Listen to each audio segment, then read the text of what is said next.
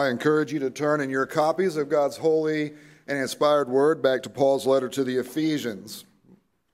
Once again, we are looking at Ephesians 4, verses 25 through 32. It is a paragraph that is just thick with important things for us as God's people. It's not necessarily arranged all that clearly, so we are taking several sermons to unpack this paragraph so that we are able to give our attention to all of the richness that is here for us as God's people. Last week, we began to look at this paragraph by looking at this paradigm that Paul is giving us about putting off the old and putting on the new. And last week, we focused specifically on putting off the old and putting off the new with regards to our words, the way that we use our tongues, the way that we use our mouths. How'd you do this past week after that sermon? I was much more aware of some things this past week myself. So we continue to dig into this, and today we're going to look at this paragraph from the perspective of putting off the old and putting on the new with regards to our hearts. A lot of the sermon is going to focus on this emotion of anger. But everything that is going to be said here can be equally applied to all of the emotions themselves. But we're not just looking at emotions in and of themselves. Because when the scripture talks about the heart, it is not just simply talking about emotions. It's talking about the core of who we are and the capacities that we have as those created in the image of God and renewed in the image of Christ. Capacities with regards to our thinking, to our feelings, but also to our volition or to our wills or to what we do. So let's give our reverent attention to God's word this morning once again. Therefore, having put away falsehood, let each one of you speak the truth with his neighbor, for we are members one of another. Be angry and do not sin. Do not let the sun go down on your anger, and give no opportunity to the devil. Let the thief no longer steal, but rather let him labor, doing honest work with his own hands, so that he may have something to share with anyone in need. And let no corrupting talk come out of your mouths, but only such as is good for building up, as fits the occasion, that it may give grace to those who hear. And do not grieve the Holy Spirit of God, by whom you were sealed for the day of redemption. Let all bitterness and wrath and anger and clamor and slander be put away from you, along with all malice. Be kind to one another, tender-hearted, forgiving one another, as God in Christ forgave you. Let's pray. Our Heavenly Father, how easy it is for us to set ourselves up as the judge of what is right and what is wrong, not only with regards to our own lives, but especially with others. And so help us today as we sink our teeth into your word once again, that you would provide us a mouthful of what we need as we feast upon the Christ who comes to us in these words. Help us to be honest with ourselves, and help us, Lord, to entrust ourselves to you in new and fresh ways, even and especially with regards to the feelings that are at work within us that often manifest themselves in sinful and egregious ways. It is in Jesus' name that we pray. Amen.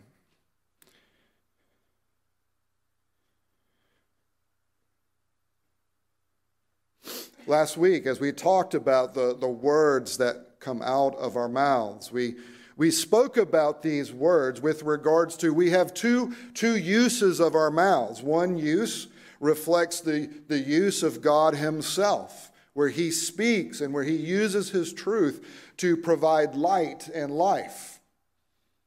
But sometimes what we do is we use our mouths in a way that reflects who we used to be in Adam. We use words to reflect who we used to be when we were slaves to sin, slaves to the flesh, but also, as Paul said in Ephesians 2, slave to the principalities and the powers of the air. We were once slaves of dark grace that even provides us the enablement and empowerment that we need to use our mouths in a way that reflects the Christ who dwells in us. Where the Christ who dwells in us through his Spirit is using our mouths as his instruments to spread his light and his life. Well, as Jesus tells us from the Gospels, these words that come out of our mouths are windows into our souls. The words that come out of our mouths, the intentions of those words, the tones that often accompany our words, these are windows into what is going on in our own hearts. Stop and reflect upon that for a moment. Every word you say is an expression of either who you are in Christ or who you used to be in Adam. There is no neutral ground. And there doesn't mean, if as long as I'm saying the truth, it doesn't matter how I say it. No, Paul has told us, say things in a way that provide grace, that provide encouragement, that build others up. And so this requires us not simply to think about what we say, how we say it, or why we are saying it. What Paul is wanting us to do is to go deep within our own hearts so that we can understand ourselves through what we speak. One of the emotions that Paul calls our attention to here is one that this church was experiencing. Like many of the churches that Paul wrote to in the New Testament, these churches were made up of a combination of people who had been Jewish in their background and had come to faith in Jesus Christ, and those who were Gentiles in their background and who came to faith in Jesus Christ. And you have this really wide, vast difference of life perspectives and experiences coming together, as Paul says in Ephesians 3, to be one in Christ. That the peacemaking Christ who came and took our sin upon himself, who took our hostility against him onto himself, he took this stuff upon himself in order to squash the hostility that exists in the hearts of God's people and get experienced in the fellowship of God's people. To put it another way, Paul tells us in Ephesians 4 that we are to endeavor in the humility, in the grace, in the kindness of Christ, to express our oneness in Christ, which is a participation in the oneness of Father, Son, and Holy Spirit. That we are to live in a manner that reflects this oneness. We are to guard it. We are to protect it. We are to keep it. And one of the ways that it so often gets broken is through words, and those words are spoken because there is anger in the heart. What is interesting about this passage, though, is if you notice here, Paul says very clearly that there is a time to be angry. Notice what he says there. He doesn't say, all right, so when you're tempted with anger, don't be angry. When you're tempted with anger, don't give in to it. When you're tempted to anger, suppress it. He doesn't say that. He doesn't tell us to suppress the anger. He doesn't tell us to not experience the anger. He doesn't tell us to act like robots who don't have these things going on in our hearts. He says there is a time to be angry. That can be such a freeing truth for God's people. Because there are things that go on in your own heart that not only can you be angry about, you should. There are times when there are things going on in your own heart that the only appropriate, righteous, just response is to be angry. There are things that go on in this world because sin is still present in which the only appropriate response is anger.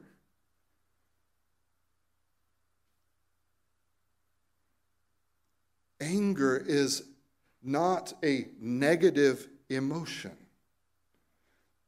That is something to be avoided.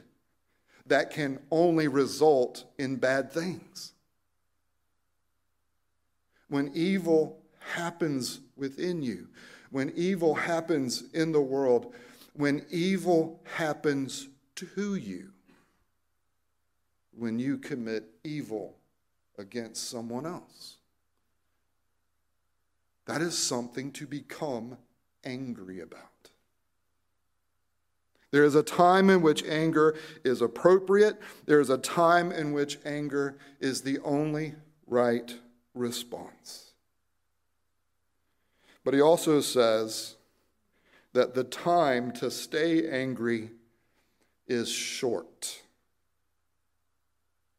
So there is a time to be angry, but he tells us, don't let the sun go down on your anger. Now, let me tell you what that doesn't mean.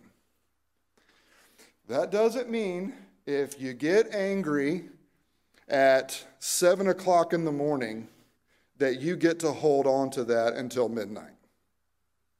Okay? It doesn't mean if you get angry in the morning that you get to hold on to that till the sun goes down, depending on how you're going to measure the days. Right? It doesn't mean when I'm mad at my wife or when my wife is mad at me that Paul says I get to be angry and I get to hold on to that until we go to bed. And as long as we make up before we go to bed, everything's cool. No, what he is saying is there's a time to be angry because we are not called as God's people to ignore our emotions. But instead, we are to experience and manage those emotions well, which means even when anger is justified, anger is not something that is to be held in the heart. Even when it is right, even when it's the correct response to something, Paul's not saying, so get angry and hold on to that anger until whatever made you angry, until it gets fixed. What he is saying is there's a time to get angry, but there is only a brief time to stay angry. And your anger is not simply coming up out of you because of something that came into you, Jesus says. It's because something outside of you is giving rise to what is already there. There's a time to get angry, but that time is to stay short. Because what happens when we have anger in our hearts, whether or not the anger is justified? If it's justified anger, what happens to you if you hold on to that anger? If the anger that's in you is not justified, what happens to you when you hold on to that anger? Well, notice toward the end of the paragraph, it results in bitterness. It results in rage. It results in wrath. It results in clamor. It results in slander. It results with malice. Because what Jesus and Paul have said about words is also true about emotions. What is in you will come out, and when it comes out, it will become embodied. Anger that is allowed to just hang out in your heart is going to negatively affect you and the people around you, even if it's justified anger. Are you going to be sinned against in this life? Yes. Is it appropriate to feel anger when that happens? Yes. But you are to put off the old and put on the new. What this means is that as we experience that anger, what we want to do is we want to be honest about what we are experiencing. You see, if we just try to ignore it or suppress it, guess what we just have done? We've created a space for that anger to exist and not be dealt with because it's not even being identified. And I'll tell you this, I think one of the reasons that most of us do this, and as someone who does a lot of counseling, this is what I've seen. We have bought into a false notion that to be Christians and to be loving means that we should never be angry. And that's just not biblical. It's not true. And if we are not able to rightly identify and own the anger that we are experiencing, guess what happens? We just let it sit. And you know what it does? It festers, and it corrupts, and it degrades, and it becomes the lens through which you experience everything else in your life. Anger, even when it's appropriate, it's not to be given a safe space to become comfortable. Bitterness, rage, wrath, clamor, slander, malice. These are all different Greek words that are used to express intense feeling that gets manifest in attitudes and actions. Bitterness is animosity. It is a harshness. Bitterness is spite or resentment. It's an affect of the heart that will become embodied in an attitude in which you just become a really negative, hateful person. Animosity, being harsh with people, resenting people, resenting situations. Anger here is an intense expression of the inner self, an emotional state of intense displeasure, often translated as rage. Wrath here, once again, an emotional, strong displeasure, a strong indignation, usually with a focus of desire and pursuit of retribution. All right, let me clear that one up. You get mad, you judge the situation, and now you are going to take care of it. Clamor, angry shouting, intense quarreling. Slander, speech that denigrates or defames. Any kind of speech that is defamatory or abusive. Speaking against, insulting, reviling, disrespecting.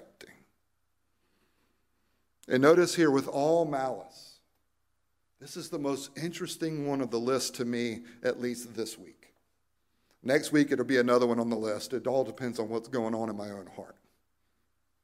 But this last one, where it says, and with all malice, the word in the Greek there is just simply evil. It's just a generic term for wickedness. Evil, wickedness, a mean-spirited, vicious attitude or disposition that comes from cultivating a safe space for anger. Hateful feelings, ill will, malignity. That's a fun one. It's a word that really captures what it means. You don't even have to know what it means. Malignity. When you allow anger, whether it's unjustified anger or justified anger, to be cultivated within your heart, this is where you end up. And this is why you say the things that you say.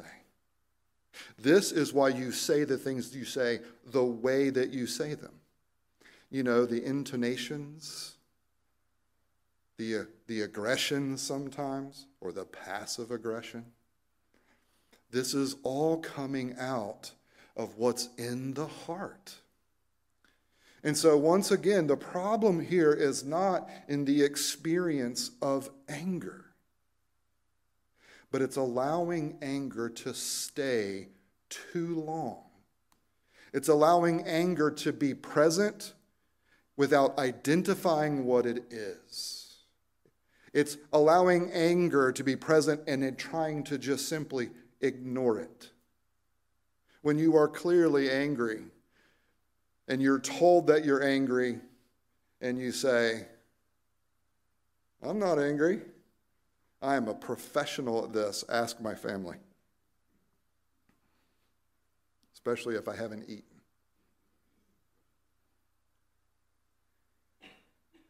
God doesn't call us to ignore or to suppress, because anger in and of itself is not sin. Anger is a wonderful emotion that God has given to us, in which we can at times mirror what He values and what He says is true and right and beautiful. And when He says something is true and right and beautiful, and it gets transgressed, when it gets broken, when it is suppressed, when it is put down, when people argue for what is bad, calling it good, and taking what is good and arguing for it as if it's bad, God Himself, we are told throughout the Scripture, experiences an anger towards that. It is a righteous anger. It is an anger that is appropriate because He is righteous, because He is holy, because He is the very embodiment of truth, goodness, and beauty. But even though we are still sinful, even though we still have sin present within us because of our new hearts in Jesus Christ, beloved, what this allows for you to do in the sanctification of putting on Christ is there are times where you can experience anger in a way that reflects God's experience of anger. But because we are not God, we can't let it sit there because of where it takes us.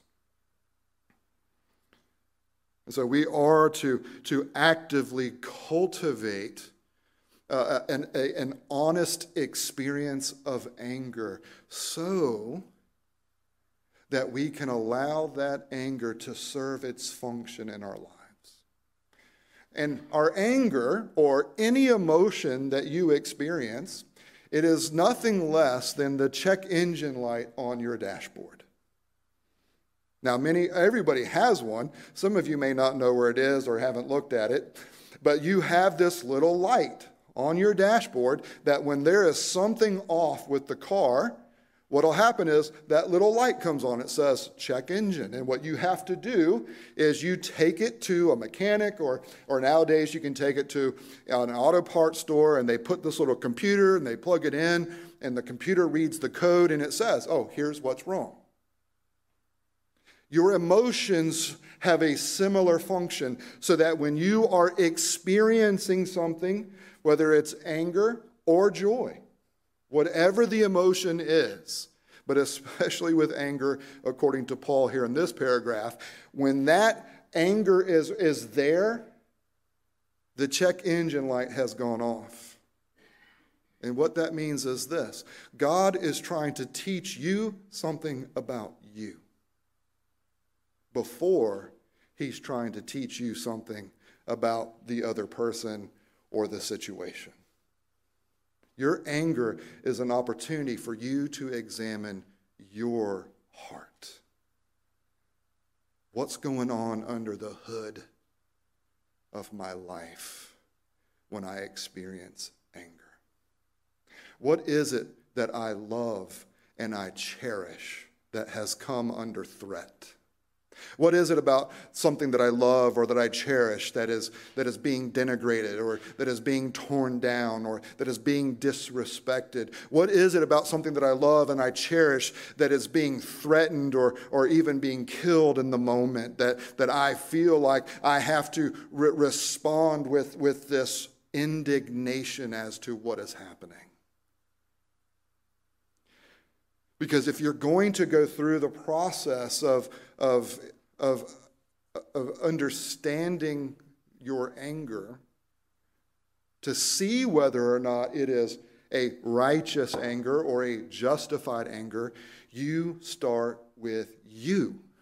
You don't start with the presumed cause, because the anger is coming out of you. Beloved, you and I, as we've talked about several sermons ago, we were created to be desirers. We were created to be worshipers. We can't stop wanting. And that's a good thing, because God designed us to want, and he designed us to want him. What sin did was broke that. It twisted it. It corrupted it. And so what happens is our desires don't go away. Our capacity to want doesn't go away. It gets corrupted. It gets put on the wrong things. It can be put on the right things, but for the wrong reasons. All right, you see what's going on here? And the result is, as Calvin said, we still have hearts in which we are constantly making idols of everything. And what is so amazing about these emotions God has given us, but especially anger, is when you are experiencing anger and when you take the time to take the anger to God. Don't suppress it and don't linger in it. You take it to God, and God will show you either something that you legitimately love that is under threat that he's taking care of, or he will show you something that you love that you should not be loving. And you need to let go.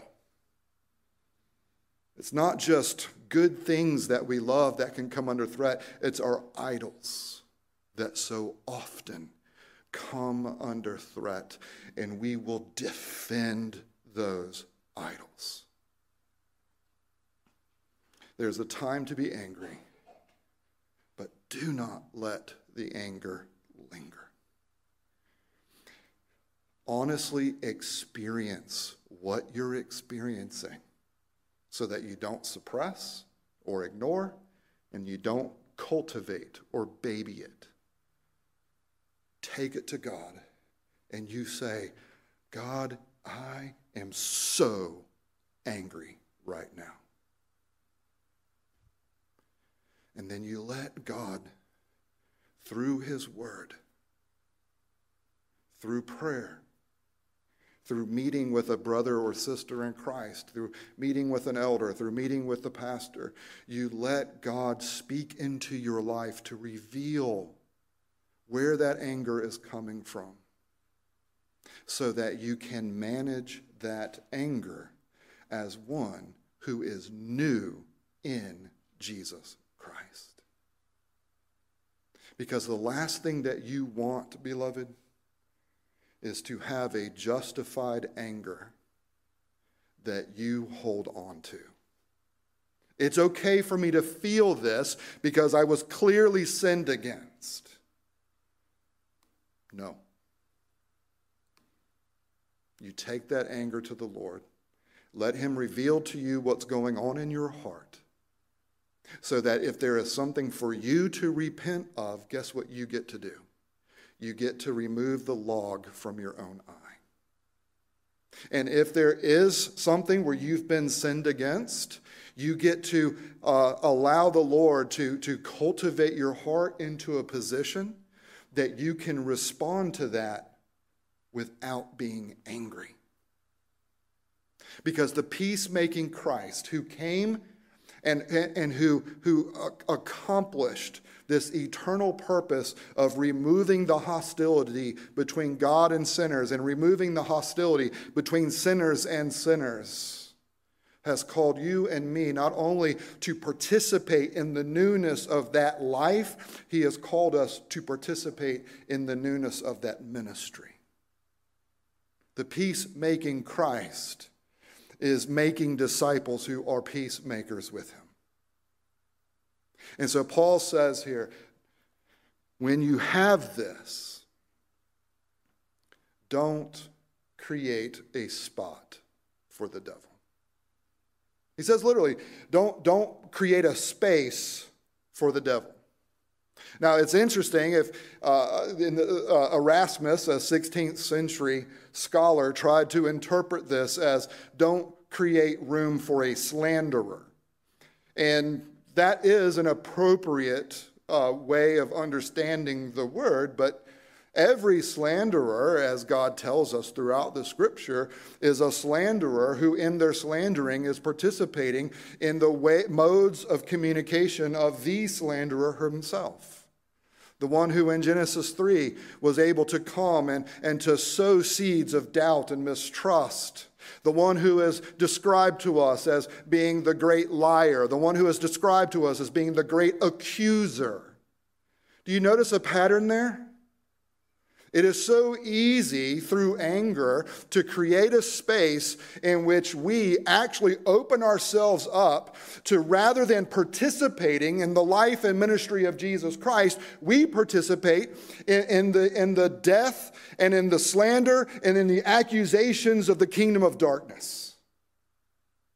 To put it simply, you can, through the emotion of anger, when it goes undealt with, you can actually participate against Christ, even when the anger is justified. Making a space for the devil is another way of saying, don't put yourself in the place of God and decide that your judgment is the only way to understand what has happened. It means don't put yourself in the place of God and then act in the place of God with your judgment. Because when you do that, beloved, the words that you will say within your own soul will cultivate the anger. It won't help you move through the anger. When you do that, your prayers will be formed and shaped by the anger. When you do that, your attitudes will be formed and shaped by the anger. When you do that, your intentions and what you do will be formed and shaped by the anger that you're not dealing with that has become bitterness and all those other things that flow from it. Don't put yourself in the place of God and don't act in that place as the judge. And don't open up a space to the devil by weakening the purposes and accomplishments of the cross of Jesus Christ. What did the cross accomplish? Someone righteous was gravely sinned against by sinners. And for the joy set before him, he went to the cross to fulfill all righteousness in order to grant healing, forgiveness, righteousness, and new life to those who not only didn't deserve it, but who deserved the opposite. Beloved, the only hope you and I have in our own anger, the only hope that you and I have when we commit sin against others, or when sin is committed against us, the only hope that we have is the sin that has taken place has been thoroughly taken care of in Jesus Christ. Where the sin is not ignored, it is not dismissed. It is experienced, it is embraced, and it is overcome. And beloved, what the cross means is this isn't just your hope as an individual as you stand before God. This is the hope for this church in the fellowship that exists in these walls, that when your brother or sister, when I do something, say something, fail to do something, fail to say something, whatever it is, when it happens and you are offended, whether you are justly offended or not, the only hope that we have is that you and I will treat one another the way Paul describes us, as those who have been made one in Christ, where the hostility has been broken. And where I count you the way Jesus counts you in himself. Forgiven, justified. And where you interact with me through the cross. Where you deal with me as one who is forgiven, who is justified. We weaken the message of the gospel. We weaken the power of the cross when we only want the benefits for ourselves and don't want to participate in sharing those benefits with one another. That, just so I'm being clear, that is satanic. We make a space for the devil when we allow all that to cultivate disunity in the body. We create a space in that where through the ignoring of the anger, through the suppression of the anger, through not dealing with the anger, we allow it to break Christians with soul-crushing depression.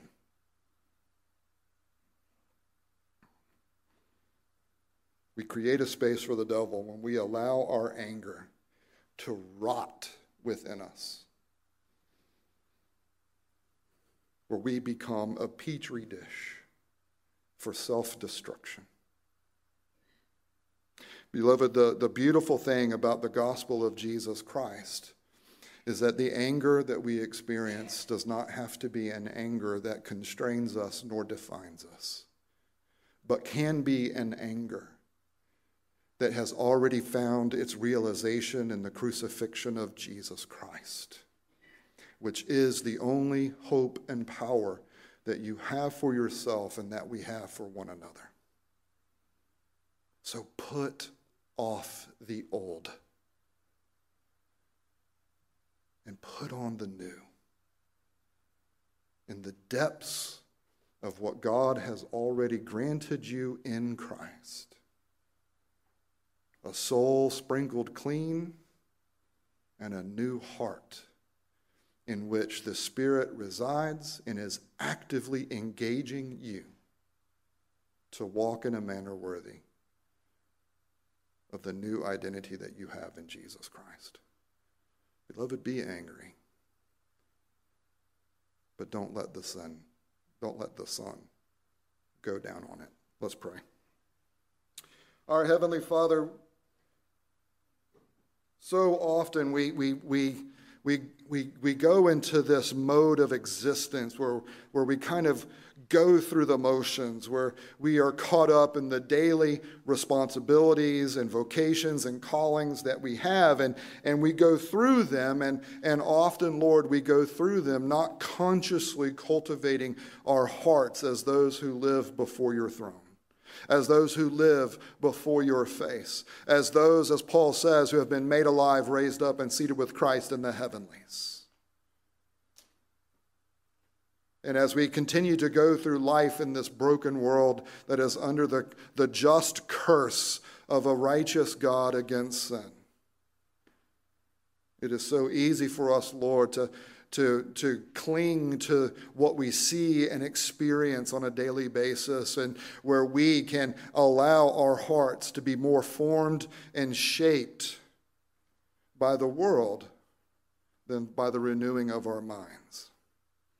And so, Lord, help us to take your gospel. Help us to take your Son, Jesus Christ, going to the cross in order to receive the fullness, every last drop of your indignation against sin upon himself, so that we might be freed from that and be able to drink deeply and in a satisfying way of the eternal waters of grace that ever flow from your heavenly throne. And may we allow this grace, Lord, to sink into us, so that we would allow our hearts to be formed and shaped more purposefully by your gospel. That we would take up the cross in the way that we experience life. That we would take up the cross in the way that we experience the sins of others. That we would take up the cross in the ways that we sin against others, Lord. That the cross would be our only hope and would be the only lens through which we look at you, ourselves, and one another in Jesus Christ. Lord, give us the courage to at least try it, rather than just give in to what we experience and blame it on others outside of us. Help us to own the teachings and instructions of Jesus, that our words are windows to our souls, and everything that is experienced within our hearts has come from the heart and not from the outside. And may we, like our glorious Savior, who came in the humility to serve others, even as he rode in on a donkey and looked at those who hated him and who would crucify him later that week, as he looked upon them, he wept. Lord, may the humility of Christ, which is already ours by nature of our union with him, form and shape our interactions as those who do not assume a role that is not ours to assume, but take up gladly a participation in the peacemaking ministry of Jesus Christ. It is in Jesus' name that we pray. Amen.